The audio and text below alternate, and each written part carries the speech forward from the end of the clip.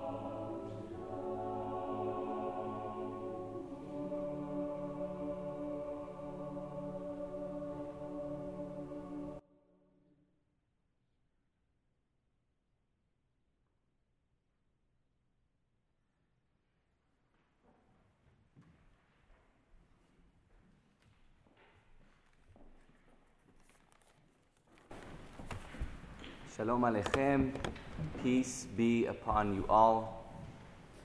Find some ease in your seats.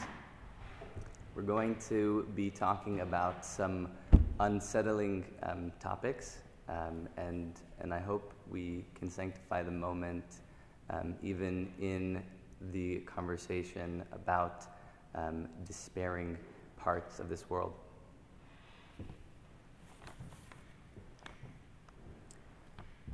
October 27th, 2018, the 18th day of the Jewish month of Cheshvan. Joyce, Feinberg, Rich, Gottfried, Rose, Mallinger, Jerry, Rabinowitz, Cecil, Rosenthal, David Rosenthal, Bernice Simon, Sylvan Simon, Daniel Stein, Melvin Wax, Irving Younger. May their memories be for a blessing, and may the Blessed One be He grant an ascent to each of their souls. After reading the names of the martyrs, human beings, fathers, daughters, sons, brothers, I want to shout a line in our daily liturgy. Kulam ahuvim, I will read it in English. All of them are beloved, all are pure, all are mighty, all are holy. All carry out the will of their Creator with dread and awe. All of them open their mouths in holiness and purity, with song and music, and bless, praise, glorify, sanctify, and ascribe kingship to the name of the Almighty. But for a year now, we have not been able to hear their words. For a year now, we have not been able to learn their insights on the weekly Torah portion. We've not been able to follow their ethical example. For a year now, we have not been able to sit by their side and be nourished by their fervor for Judaism and their devotion to God in a distinctly and proudly Jewish fashion. For a year now, the collectivity of the Jewish people has had to find ways to live up to our tradition's insistence that even after death, the memory of the deceased can be for a blessing. And this is what we have tried to do since the beginnings of our roamings across the diaspora, to sanctify the memory of those who have been murdered, who have died sanctifying God's name. This charge that the memory of the deceased can be for a blessing, in my opinion, is not primarily about allowing the deceased to live on. Rather, the charge to sanctify the memory of our martyrs is a charge to cultivate ourselves through the memory of holy people. In mystical terms, to reach for the crown that was created through each of the holy acts that in their lives was placed right beside the heavenly throne. It is the starkest reminder, this call to make the memory of the deceased a blessing. It is the starkest reminder of the sheerly overpowering command in Leviticus, "You shall be holy to me." To be holy to me as a response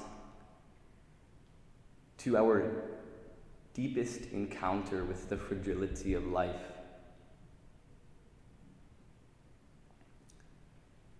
We are still processing, and I am not here to offer final words. I want to let everyone ruminate on the possibility, the charge to make the deceased's memory a blessing.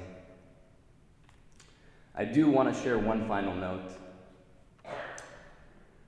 The Baal Shem Tov, father of Hasidism, taught that every single Jew, when we are a part of the collectivity of the Jewish people, we form a Torah scroll. And that every letter, every sacred letter inscribed on the Torah scroll, through that letter each Jew exists. And this is the same Torah scroll that on numerous occasions extols remembrance as the channel for virtue, as the channel for piety. I recently read that in the past year,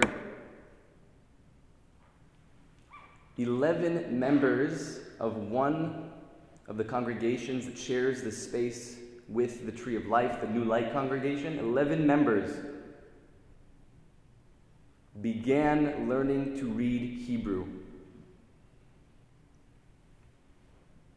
I believe that by virtue of the merit of their study of our cherished and sacred language, the 11 letters of the Kedoshim, of the martyrs, become a blessing.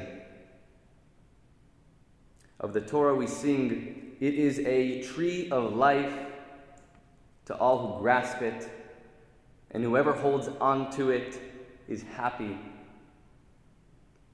Its ways are ways of pleasantness, and all its paths are peace. The last thing that I want to say is today is the 24th anniversary of another Jewish martyr, Yitzhak Rabin, the late Israeli Prime Minister. It is appropriate to bring into our hearts the call to make the memory of the deceased a blessing. Thank you.